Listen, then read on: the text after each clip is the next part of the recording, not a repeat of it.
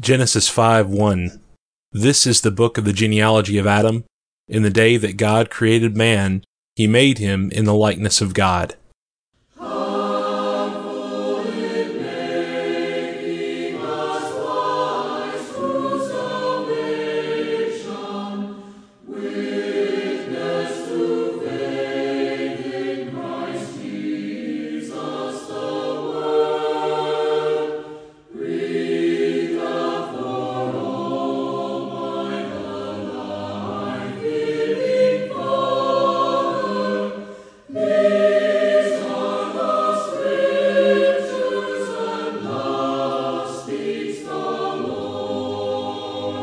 Welcome to Walking Through the Book. I'm Stephen McCrary.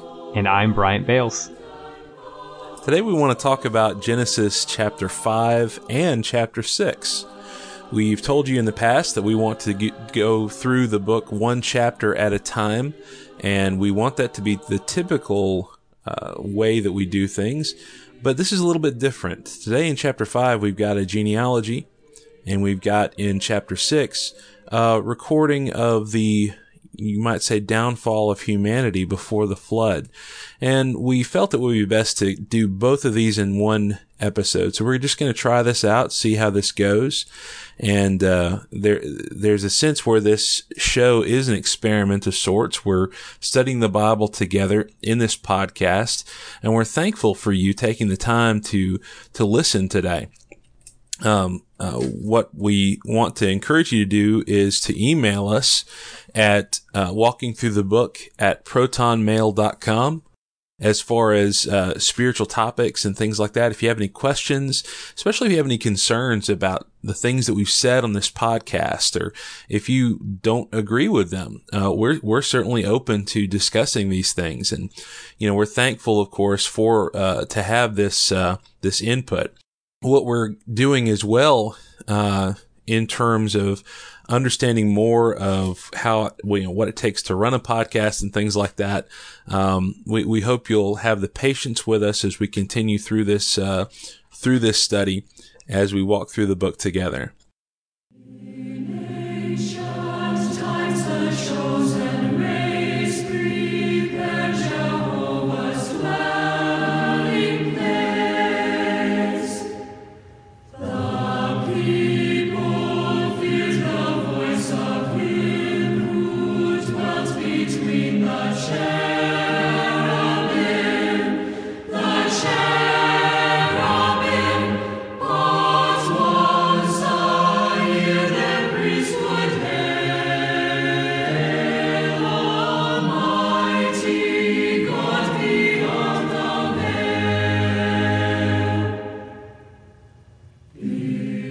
This is the book of the genealogy of Adam. In the day that God created man, he made him in the likeness of God. He created them male and female, and blessed them, and called them mankind in the day they were created. And Adam lived 130 years, and begot a son in his own likeness, after his image, and named him Seth. After he begot Seth, the days of Adam were 800 years, and he had sons and daughters. So all the days that Adam lived were 930 years, and he died. Seth lived 105 years, and begot Enosh. After he begot Enosh, Seth lived 807 years, and had sons and daughters. So all the days of Seth were 912 years, and he died. Enosh lived 90 years, and begot Cainan. After he begot Cainan, Enosh lived 815 years, and had sons and daughters. So all the days of Enosh were 905 years, and he died. Cainan lived 70 years, and begot Mahalalel.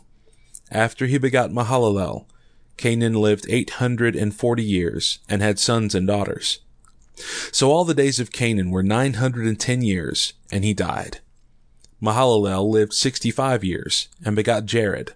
After he begot Jared, Mahalalel lived 830 years, and had sons and daughters. So all the days of Mahalalel were 895 years, and he died. Jared lived 162 years, and begot Enoch. After he begot Enoch, Jared lived 800 years, and had sons and daughters. So all the days of Jared were 962 years, and he died. Enoch lived 65 years, and begot Methuselah. After he begot Methuselah, Enoch walked with God 300 years, and had sons and daughters. So all the days of Enoch were 365 years. And Enoch walked with God, and he was not, for God took him. Methuselah lived 187 years, and begot Lamech. After he begot Lamech, Methuselah lived 782 years, and had sons and daughters. So all the days of Methuselah were 969 years, and he died. Lamech lived 182 years, and had a son. And he called his name Noah, saying, This one will comfort us concerning our work and the toil of our hands, because of the ground which the Lord has cursed. After he begot Noah, Lamech lived 595 years, and had sons and daughters. So all the days of Lamech were 777 years, and he died. And Noah was 500 years old, and Noah begot Shem, Ham, and Japheth.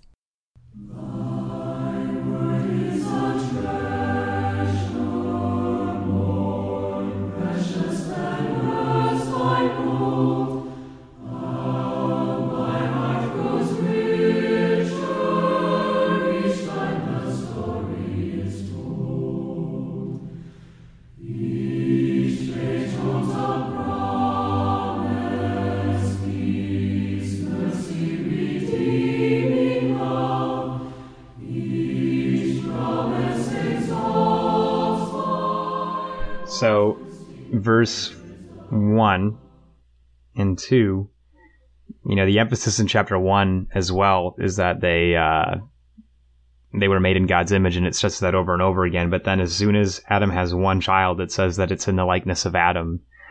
So it's like, clearly Adam knew he was from God, but then Seth would see he was from Adam and looked like Adam.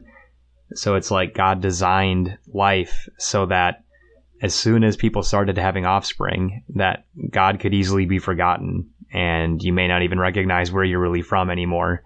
But he purposely designed it that way, and you can actually see that in how this all plays out in chapter 6, that there's a consequence to that. But I think it's the risk that God takes of his nature of faith, because recognizing where you're truly from requires faith. And if you don't have faith, well, then you don't look where you're from. You look at, contrast that to chapter 4, verse 17. Enoch, or Cain built a city after Enoch.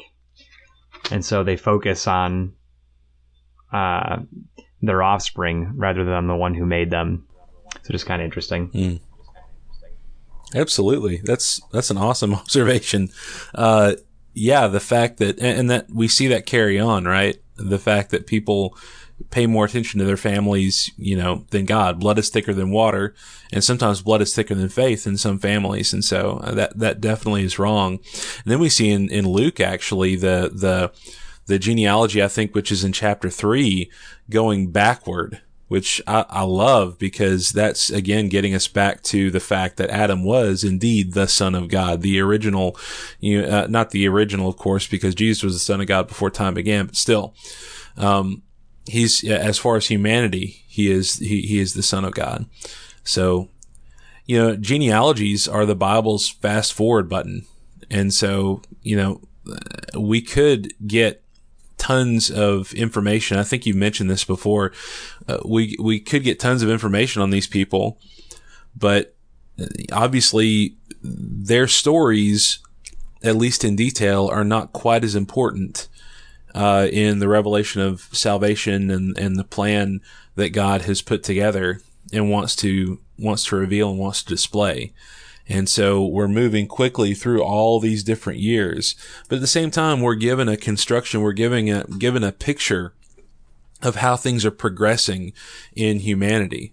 And so as we discuss these genealogies, we really want to focus on, I think, 4 different people overall. Obviously, you've got the line of Seth starting up. And Seth is a line, again, that starts out of I believe a desire to want to do the right thing. You have this failure in Cain, and Cain not only is angry and disobedient, he kills his brother.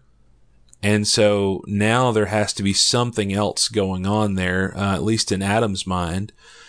And so he bears Seth forward. And we noticed last time that it says in chapter 4, verse 26, that after Seth is born, then men began to call on the name of the Lord. Seth begins to have a son for him. And so there is this sense that Seth, at least himself, seems to want his family to call on the name of the Lord. The idea that they know that, he is their God. And so I know that kind of, maybe that's a little tough to kind of pull together with the observation you just made about the fact that God allows himself to be forgotten. But again, I think that ties in with the later digression. And so, that's what I would say as far as Seth is. He represents almost a new start here, in some ways. And of course that start goes on for some time, but got any thoughts there, Brian? No, I think that's a good point, because you look back in chapter 4, Cain's offspring were excellent with worldly things, but Seth's offspring were excellent in serving God. And the difference between that, I think, is pretty amazing. And just that Seth with the idea of, you look back and, you came from Adam or you came from Seth or whoever, but then you still choose to call on the name of the Lord, really shows, like you were saying, that this genealogy made effort of faith to remember God, which is pretty extraordinary considering what we already saw in Cain's offspring and what the world was like. Can you imagine being Seth and growing up under Adam and Eve and being told these stories about Eden? Interesting. And can you imagine maybe the sadness in Adam's eyes and in his voice as he talks about Eden? Maybe they didn't talk about it. I don't know. I mean, the text doesn't tell us, but it's just an interesting thought there.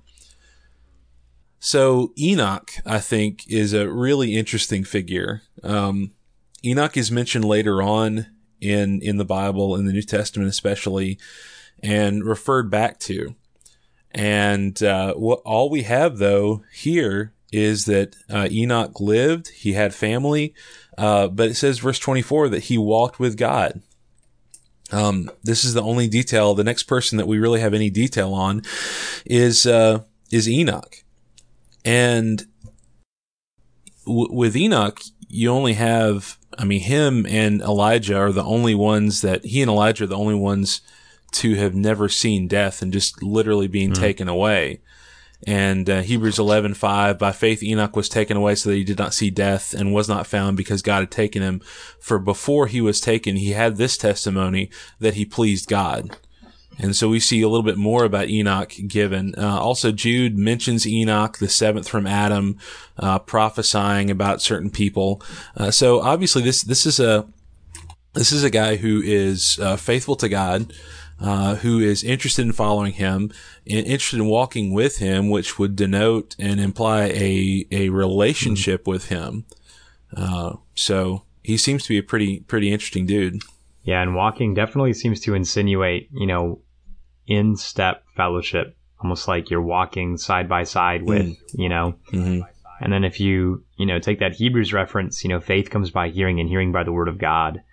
So ultimately Enoch had access, and God had given access to the generations of this time to his word in whatever form that took. So it's like God was completely available. You think about the Garden of Eden, Adam and Eve are walking with God in the Garden of Eden, and it's amazing how corrupt the world is, and it's not like you couldn't walk with God. It's just a matter of a person's heart and their own willingness. And, so, kind of like, just the idea of Enoch being a sign to the wicked. I think it's amazing that God showed that it's possible to have fellowship with him still, that he was willing to have fellowship, but that God could overcome death and the issue of sin, because all these people died. And you have to think, like, people would have seen this and known about this, right? So think about the impact that could make on the people around Enoch, in his generation, seeing God take someone so that they don't even die, and they either see that or know about it.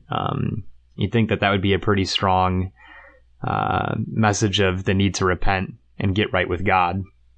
Yeah, I mean, the message obviously is, and this is the message that's going to be repeated in terms of the flood, is that God saves those who are faithful to him. He protects them from the punishment to come. And that's a timeless message. So absolutely. The next person that I think of is Methuselah. And I think primarily, the funny thing is we don't have anything about Methuselah except for the fact that everybody knows he's the guy that lived the longest, supposedly. And, given the time, old Methuselah. But here's something to think of, and especially in context of chapter 6. If the days of Methuselah are correct, and the chronology of, when Noah's living and how long Noah had lived before, he went into the ark, as we'll see in chapters, 6 and 7 and on forth from there, we get the idea, if you put all the numbers together, that Methuselah was still living in Noah's time. And we have no record of Methuselah being on the ark. It was Noah's family. So that's something to think about, is that, Methuselah, he lived a long time, but obviously if he was not part of that group that went onto the ark, he wasn't saved. So it's just an interesting point to bring up there, I think. Now, Lamech would be the last person that I look at in this chapter.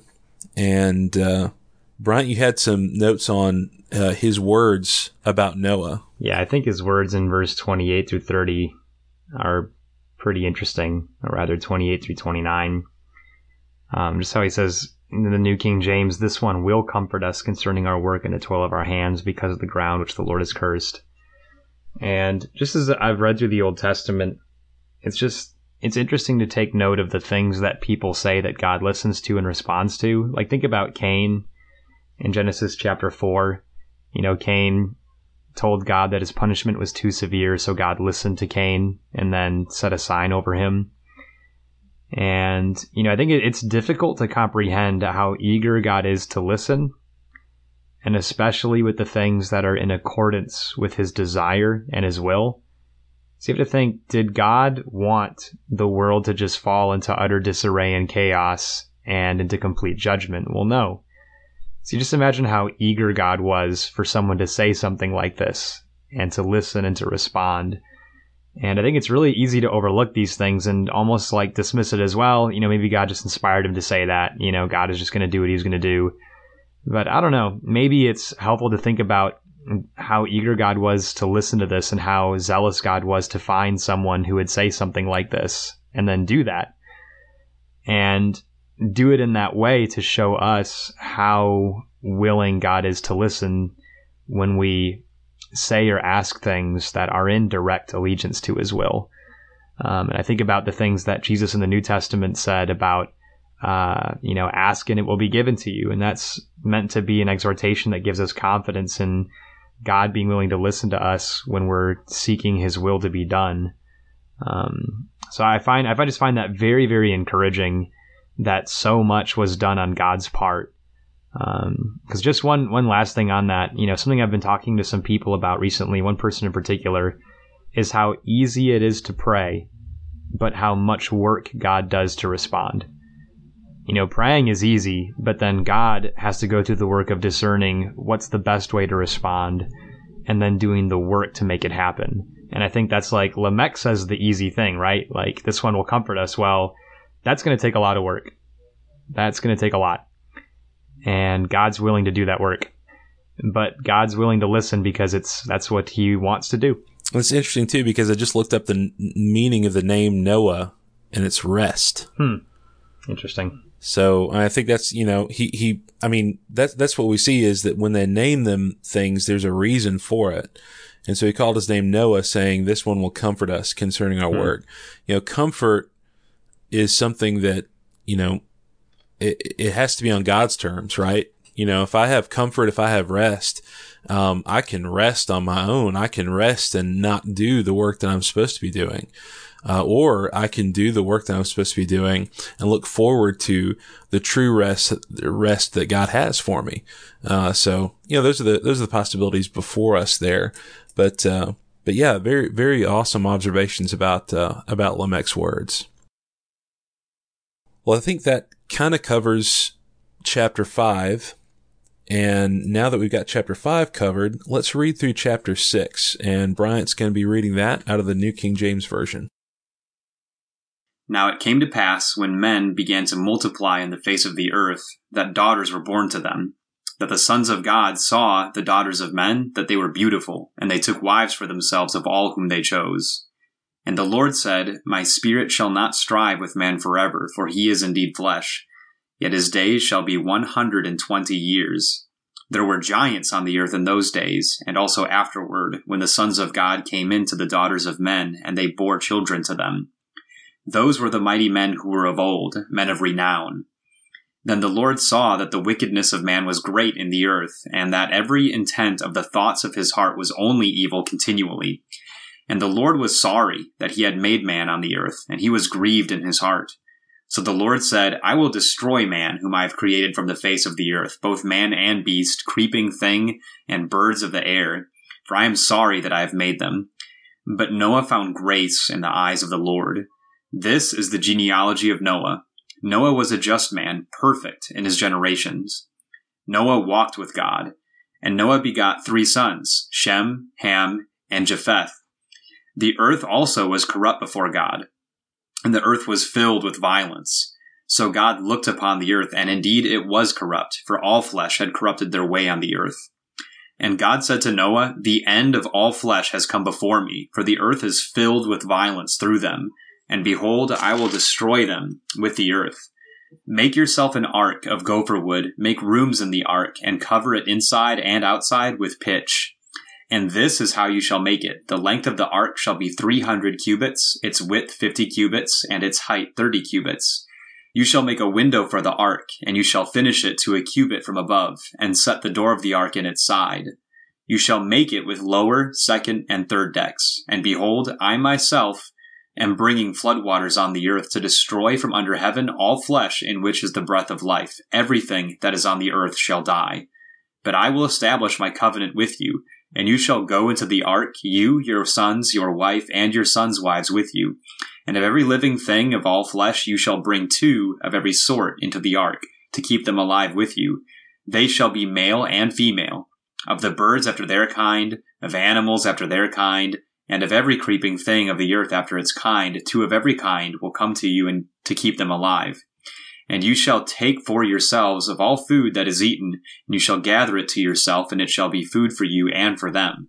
Thus Noah did, according to all that God commanded him, so he did.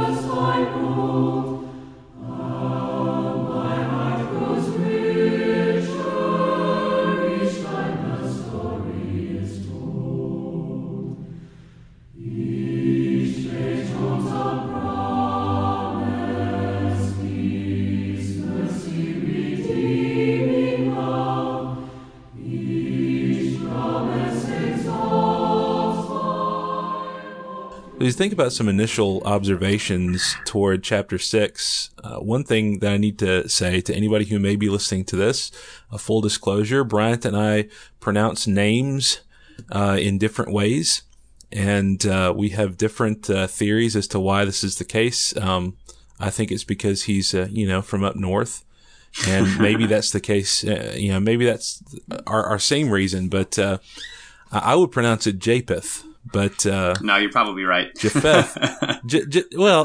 Japheth. Hey, you could say it that way. I mean, it's no problem. No, actually, as soon as I said it, I was like, yeah, I said that weird. But that's okay.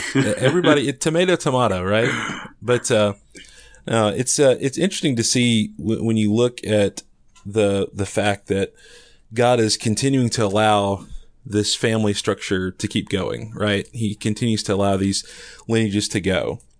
And in verse 1, they began to multiply on the face of the earth. We see the fruition of what God had wanted Adam and Eve to do in the first place. And so that's a good thing. But obviously what's coming about is something very different. And when we the first part of this episode with chapter 5, we actually recorded separately from this time. And Brian and I talked about, how we want to look at these verses, because I think there's some controversy. Maybe is a strong word to associate with it, but there is some disagreement as to what exactly this passage is talking about. Because we see these in verse 2, sons of God seeing the daughters of men. Who are these sons of God? It's hard to say exactly what's going on. This is, again, it gets back to the thought that Genesis is actually a very mysterious book. It's a book that does not have, doesn't give a whole lot as far as detail.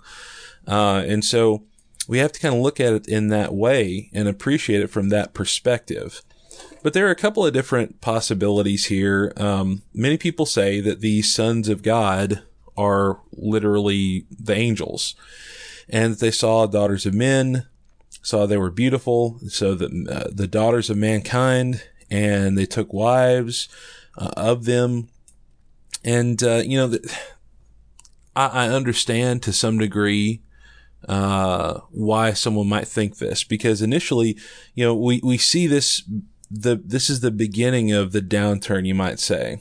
And not too long after that, in verse 4, there were giants on the earth in those days. Well, the theory or the thought is that daughters of men, somehow got together with angels and their children were giants. And, you could say that and you could put that together. But it's just, I'd be hard pressed to say, what's the point of God allowing that to happen? But then there's some textual issues with me on that. And I'd like to hear from you about this, Bryant. Jesus says in the New Testament that, those in heaven, the angels in heaven, are not given in marriage. Obviously, verse 2 would focus on they're taking wives for themselves. What does that mean? Well, it means they're binding together. They're coming together.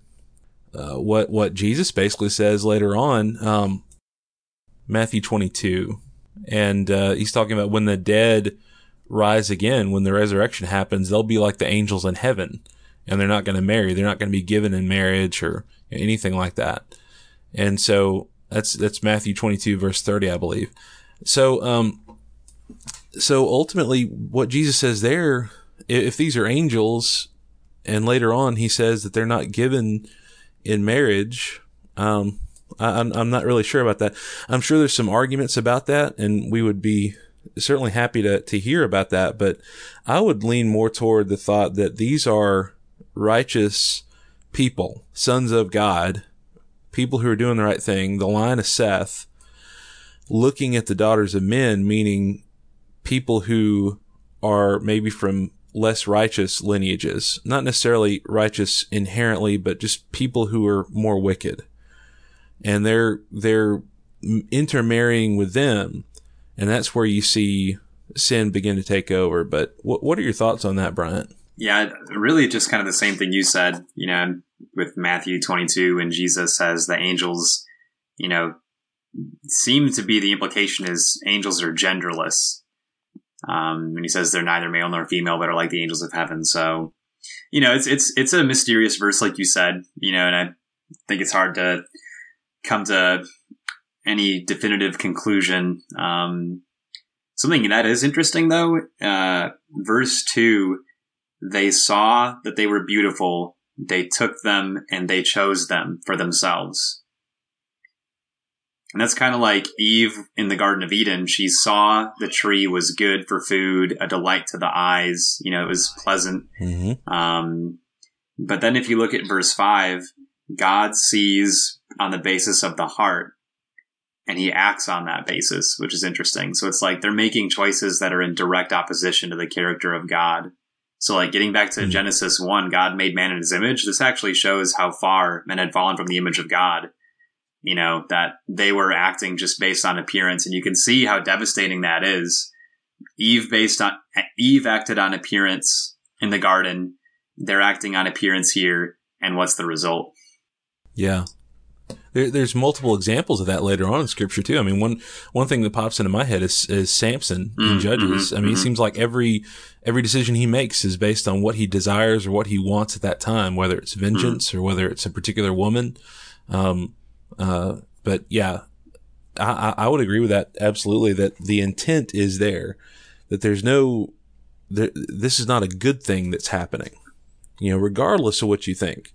Regardless of whether you think these are angels, intermarrying with human women, whether you think these are righteous people, intermarrying with unrighteous people, this is something that's not good. And this is the point where verse 3, where God says, my spirit shall not strive with man forever. That striving, my footnote in my Bible says abide. And so I obviously living with man, being among man. You think about this is kind of an interesting thought when we consider Genesis, is there was a point where everybody worshiped God. I mean, there must have been. If we understand what the Bible says and take it for what it is, then Adam and Eve was the first family, and all living came from that. Eve is called the mother of all living. And so everybody at one point was worshiping and striving and serving God and seeking to do that. Well, obviously at some point, Cain's family, it seems, would have been obliterated by this flood. But at this point, Cain's family is still going on. And so perhaps you've got some intermarriage, some kind of intermarrying between the line of Seth and the line of Cain. That's the possibility to me. But he says, I'm not going to abide with man forever. And why is that? He is indeed flesh. His days shall be 120 years. God begins to count down from this point, from this intermarrying, whatever this is. He begins to count down at this point toward the time when he's literally going to start over again. And this is a huge thing when we consider this, but we'll get more into that in just a minute. We've got the Lord seeing this great wickedness. We're seeing the Lord having a particular reaction to this wickedness. And it's interesting that it's not anger. To me, it doesn't seem to be. There's anything here that, the Spirit, that the Lord is wrathful and, verse 6 says he was grieved in his heart. He was grieved in his heart. That teaches us something that we'll get into in the section about themes. But we see in verse 9 too, the genealogy of Noah. We see he's a just man. He's perfect in his generations, which is a huge compliment in the biblical text, I would say. Noah walked with God. Who else have we seen recently that walked with God? In this same episode, we've seen in chapter 5 that Enoch walked with God and was not, for God took him. The idea that he had such a close relationship to God, he walked with God in lockstep to the point that God didn't allow him to see death, took him away from the world. And so God saw that the earth was corrupt and all flesh had corrupted their way on the earth. It's interesting as well that, kind of skipping back to verse 5, the thoughts of man's heart was only evil continually. I'm not sure that, people talk about how bad things are getting today in the world. I'm not sure that it's that bad today. What do you think, Bryant? I'm not, you still have people in this world that are thinking good things and wanting to do good things, it would seem to me. I think the situation now is not as bad as what was back then. Yeah, I mean, the influence of the gospel around the world, the world is, seems like the world is hardly what it was before Jesus ascended. And, not even just Christians, but those who are influenced still by the mentality and the lifestyle of Christianity, even if they don't realize it, So yeah, definitely agree with that. Moving on from this, we see God having these instructions to Noah, and it always hits me in this chapter how detailed these instructions are and how much we know about it. However, there's some things that we can recognize that, God was very specific about some things, and there are some other things that he may not have been specific with.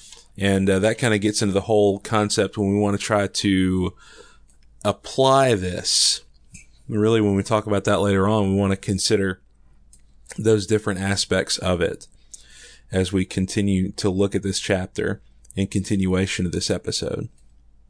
You got anything else as far as observations, Bryant? Yeah, just how grieved God was. It kind of reminds me of Jesus in the Garden of Gethsemane. When Jesus said that he was so distressed that it was even to death. It's like unbearable grief, And Luke's gospel actually accounts for an angel coming to Jesus to strengthen him in the Garden of Gethsemane. So you just imagine like unbearable grief. And I think about that with, the grief of God's heart. We talked about before how God, it's almost like he hides his passions and he reveals them in a way that's digestible. But just how grieved he was, I think is impossible to communicate except to see Jesus on the cross and just see just how grieved God is from sin, especially to see that every intent of every heart was only evil. There was no good thoughts, no righteous thoughts, no hope.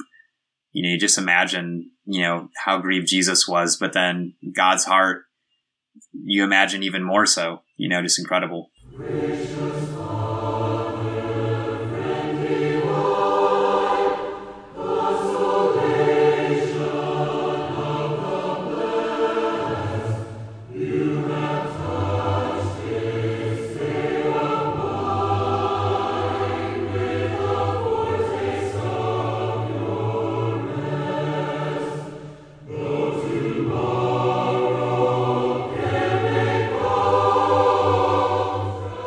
All right, when we get into the themes of this chapter, again, we're sort of, we talked before we recorded this part that we're sort of making this up as we go, sort of trying to transition through these things and figure out how we're going to do episodes like this where we're covering more than one chapter.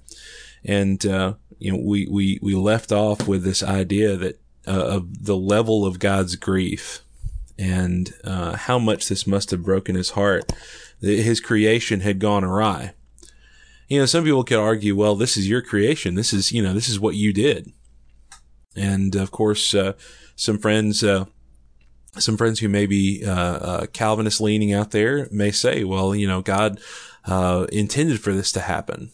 I would argue that God never intends for sin to happen.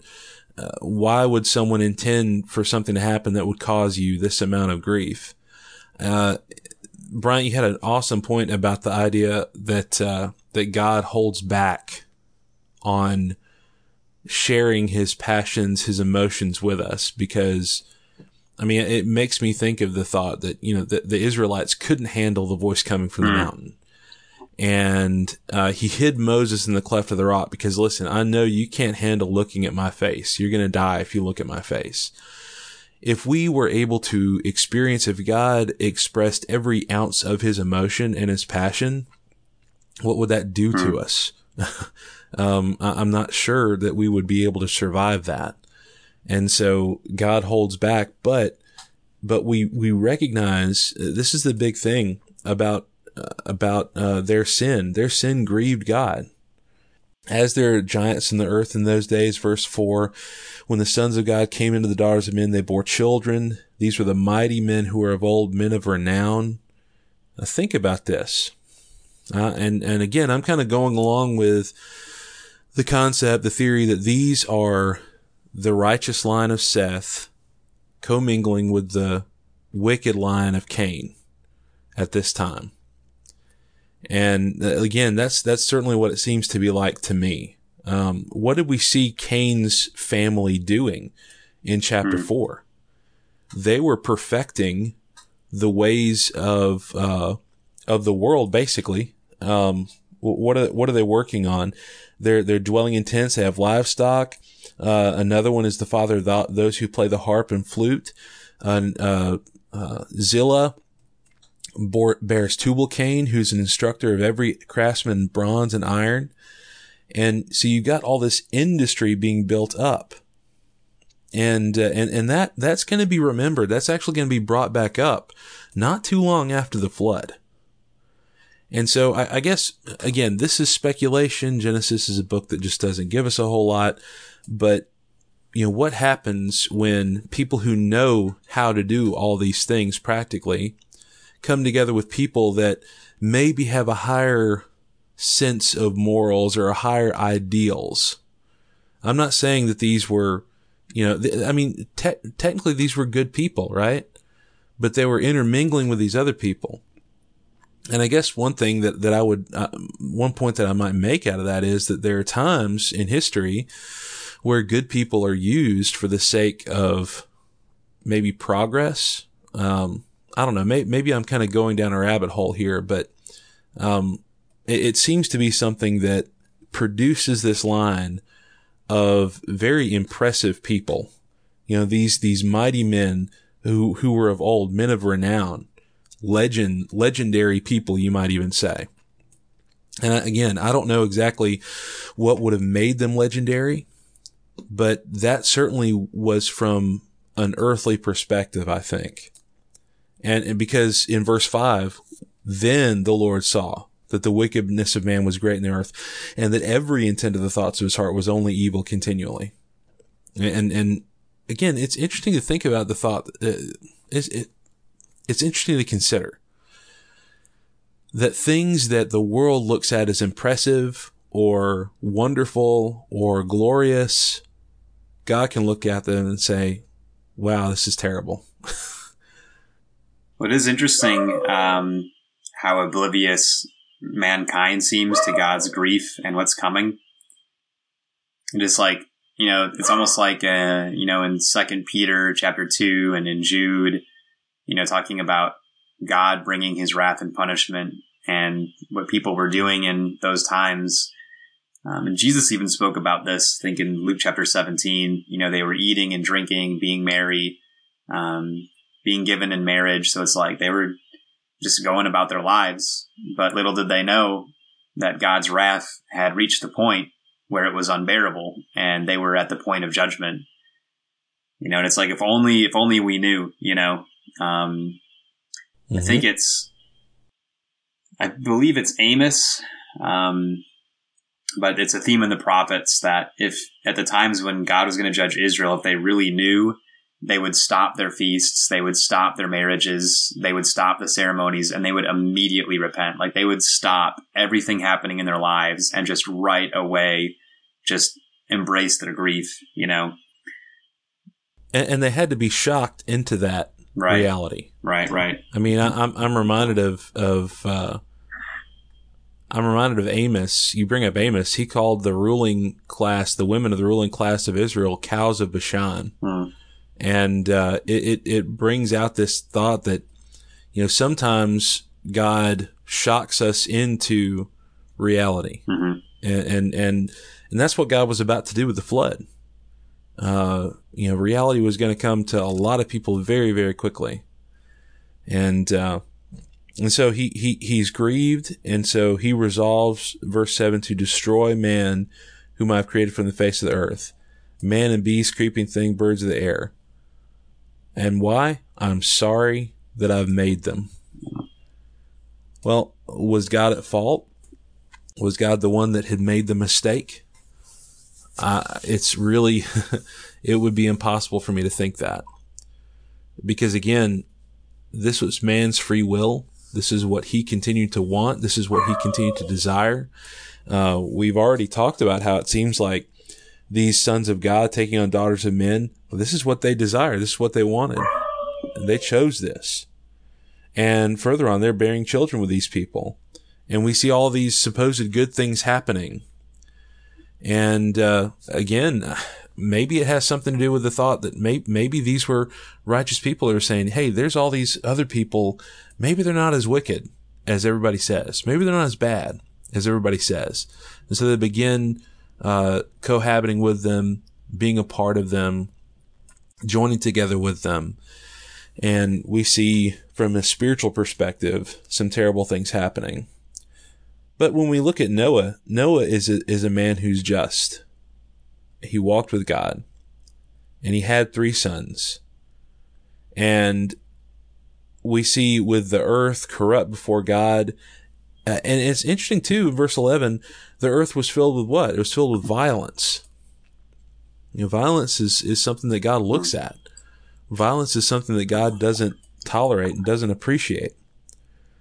And so he looked at the earth, and the earth is corrupt. But then this goes back to who was the mistake?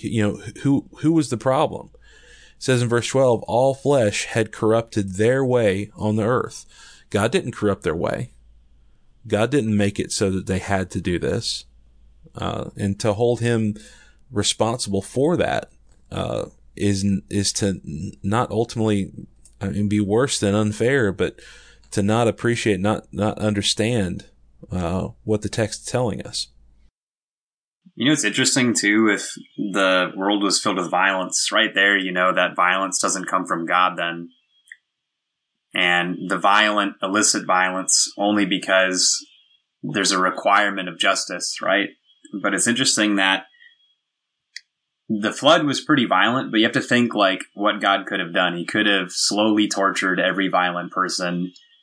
He could have openly shamed them. He could have done humiliating things.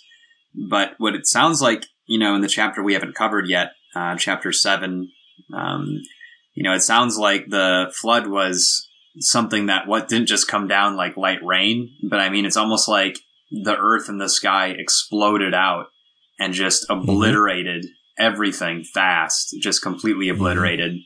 And we have fossils that are preserved marvelously that sometimes are said to be because of a very fast, catastrophic flood that would have decimated everything in a moment. So you think about the mercy that people were so corrupt and so filled with violence, God was so grieved, but he just put a stop to it immediately, and I don't know if that makes sense, but just the idea that God could have done very violent things in return, but he chose to end it quickly. I just think that's interesting. I agree with you, but one of my deepest fears is drowning, and so I would I don't think the flood would have been a great way, but no, obviously comparatively, you offered some other possibilities that God could have done and that he didn't.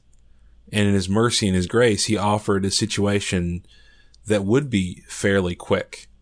And overall, probably for most, would be fairly painless. I'm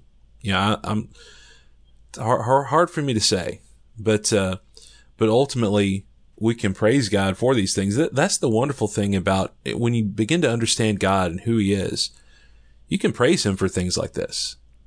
You can praise him for these things because everything he does is done in love. That's one of the big things about this. And he doesn't make a full, he could have just wiped out the whole earth. You know what? Noah and his family, yeah, but I'm not even really going to spend time with them. I don't even really, God loves Noah and he loves his family. He loves humanity.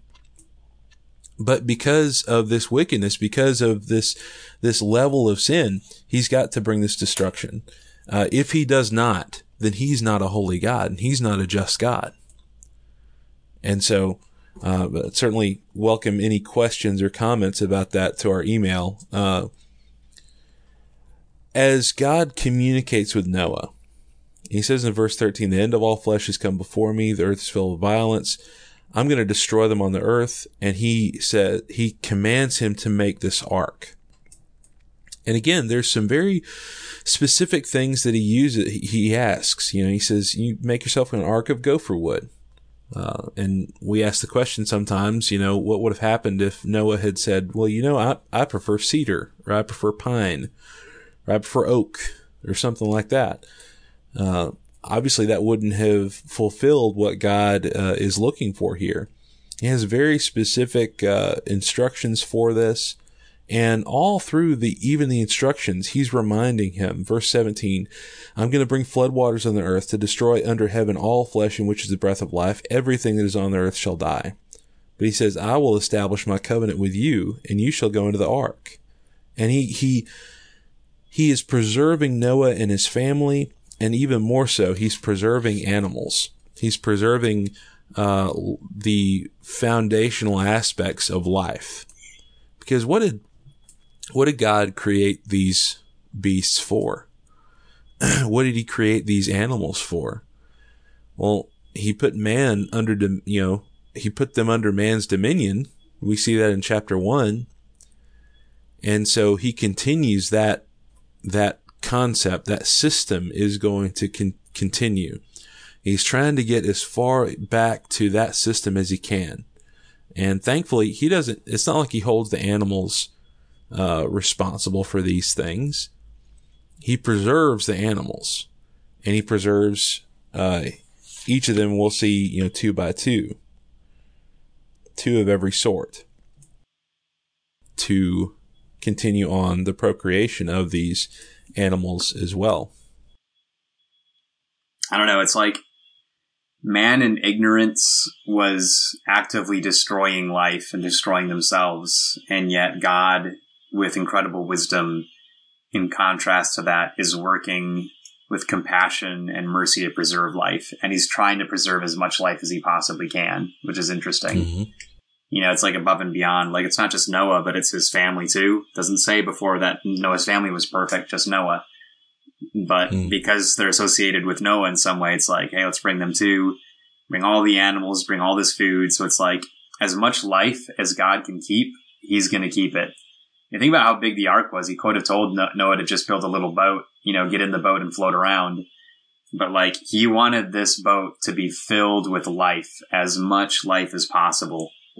So it's just kind of interesting. The beginning of the chapter is, man's destroying everything, lots of violence.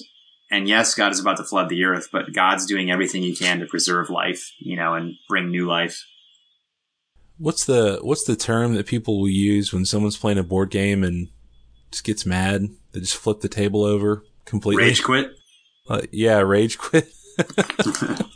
So God doesn't rage quit the earth.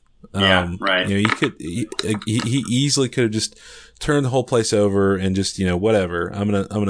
But again, this is an eternal message. This is a timeless message throughout all of Scripture. I think it's in Ezekiel where he gives him the vision of this potter, and the potter is forming a vessel in the clay, and it becomes marred in the hands of the potter. Well, what does he do? He smushes it down and remakes it and starts over with it and makes a new vessel out of it. Mm-hmm. And that's what he's doing here.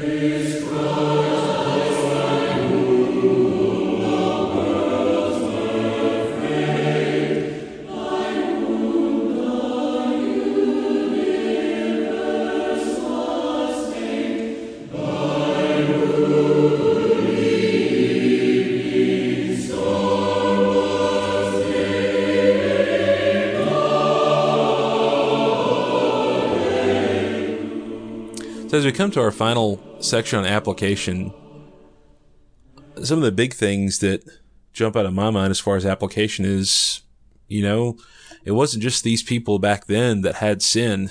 It wasn't just these people way back before the flood that had this problem. The flood, in fact, did not sort out all the problems, as we'll soon see. But we've got to appreciate that we have sin as well. And how does God respond to that sin? How does God respond to our sin? Does he respond in a different way than he did to those people back then? Some people may claim, well, he's not flooding the earth. In fact, we're going to see later, there's a promise that he's never going to flood the earth again. But there's going to be something that does happen ultimately. And maybe we can develop that thought in the next few chapters as we continue in considering the flood and the importance of it. All judgments of God are similar, very similar to each other. And they all have similar features, and they all have similar emphasis. God is taking a bad situation, destroying the bad, getting rid of the bad out of that, and then making something new, something pure, and something that is different. And we have a new situation afterwards. And so the flood is the first time in the Bible, not the first time ultimately. We've got the garden, coming out of the garden from that. But the flood is definitely probably the biggest initial point where we see a worldwide change. And again, as you've mentioned, Bryant, there are records from all the world's supposed ancient religions and any kind of history or any kind of legend that we can look at. There's almost a worldwide agreement that there was a great flood, that there was some aspect of that. And like you said, we can see evidence of that today. We can see evidence of trees being preserved between rock layers. And so what's up with that? Well, those rock layers seems like they could be sediment that had settled over time. I don't know for sure, but I'm not a geologist or anything like that. But it's important for us to note that God deals with sin. He's going to deal with it, not deal with it in the sense that he's going to be okay with it or work through it. It means that he's going to take care of it, which means that he's going to get rid of it. That's the ultimate thing.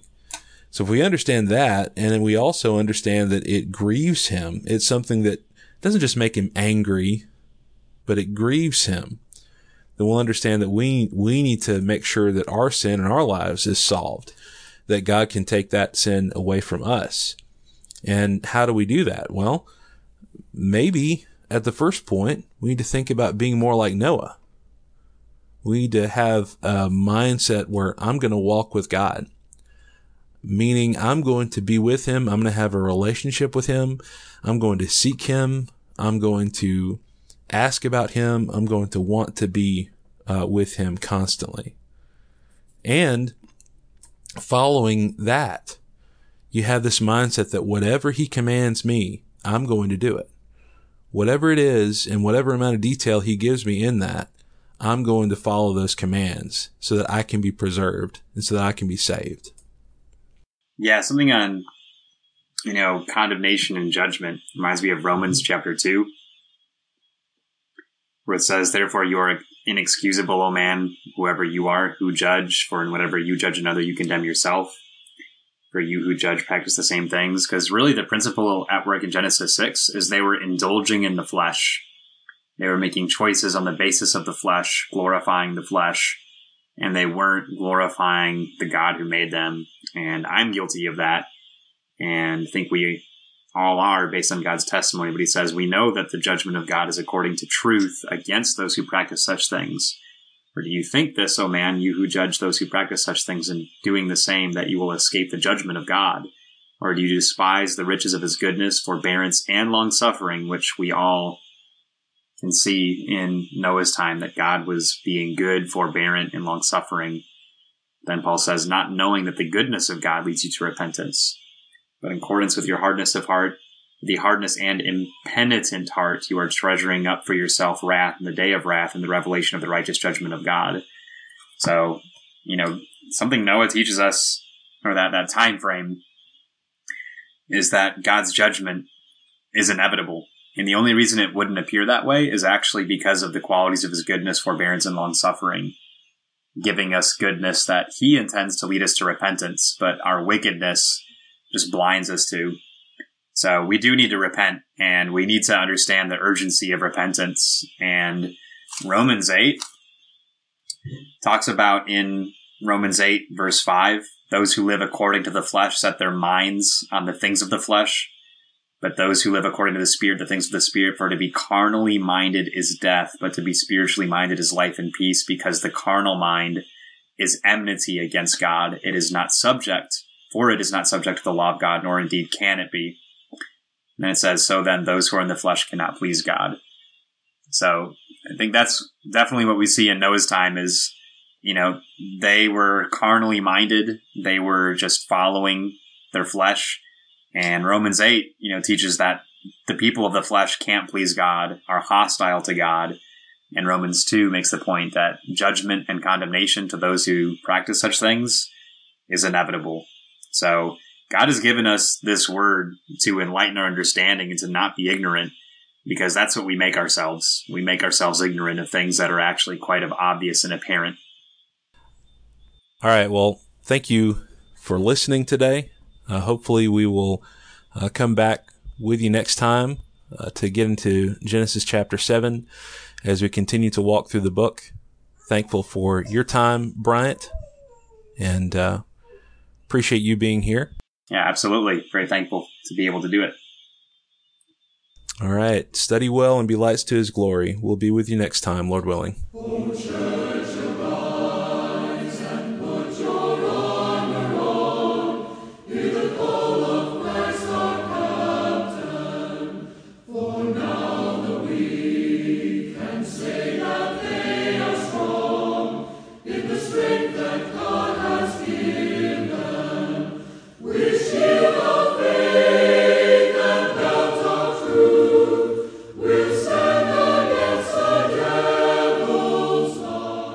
The music on this podcast is provided courtesy of Symphonia. Visit their website at symphonia.com. Walking Through the Book is created and promoted with the support of the North Columbus Church of Christ in Columbus, Mississippi. Find out more at northcolumbuschristians.com. The website of the Garden City Church of Christ in Savannah, Georgia is gardencitycoc.org.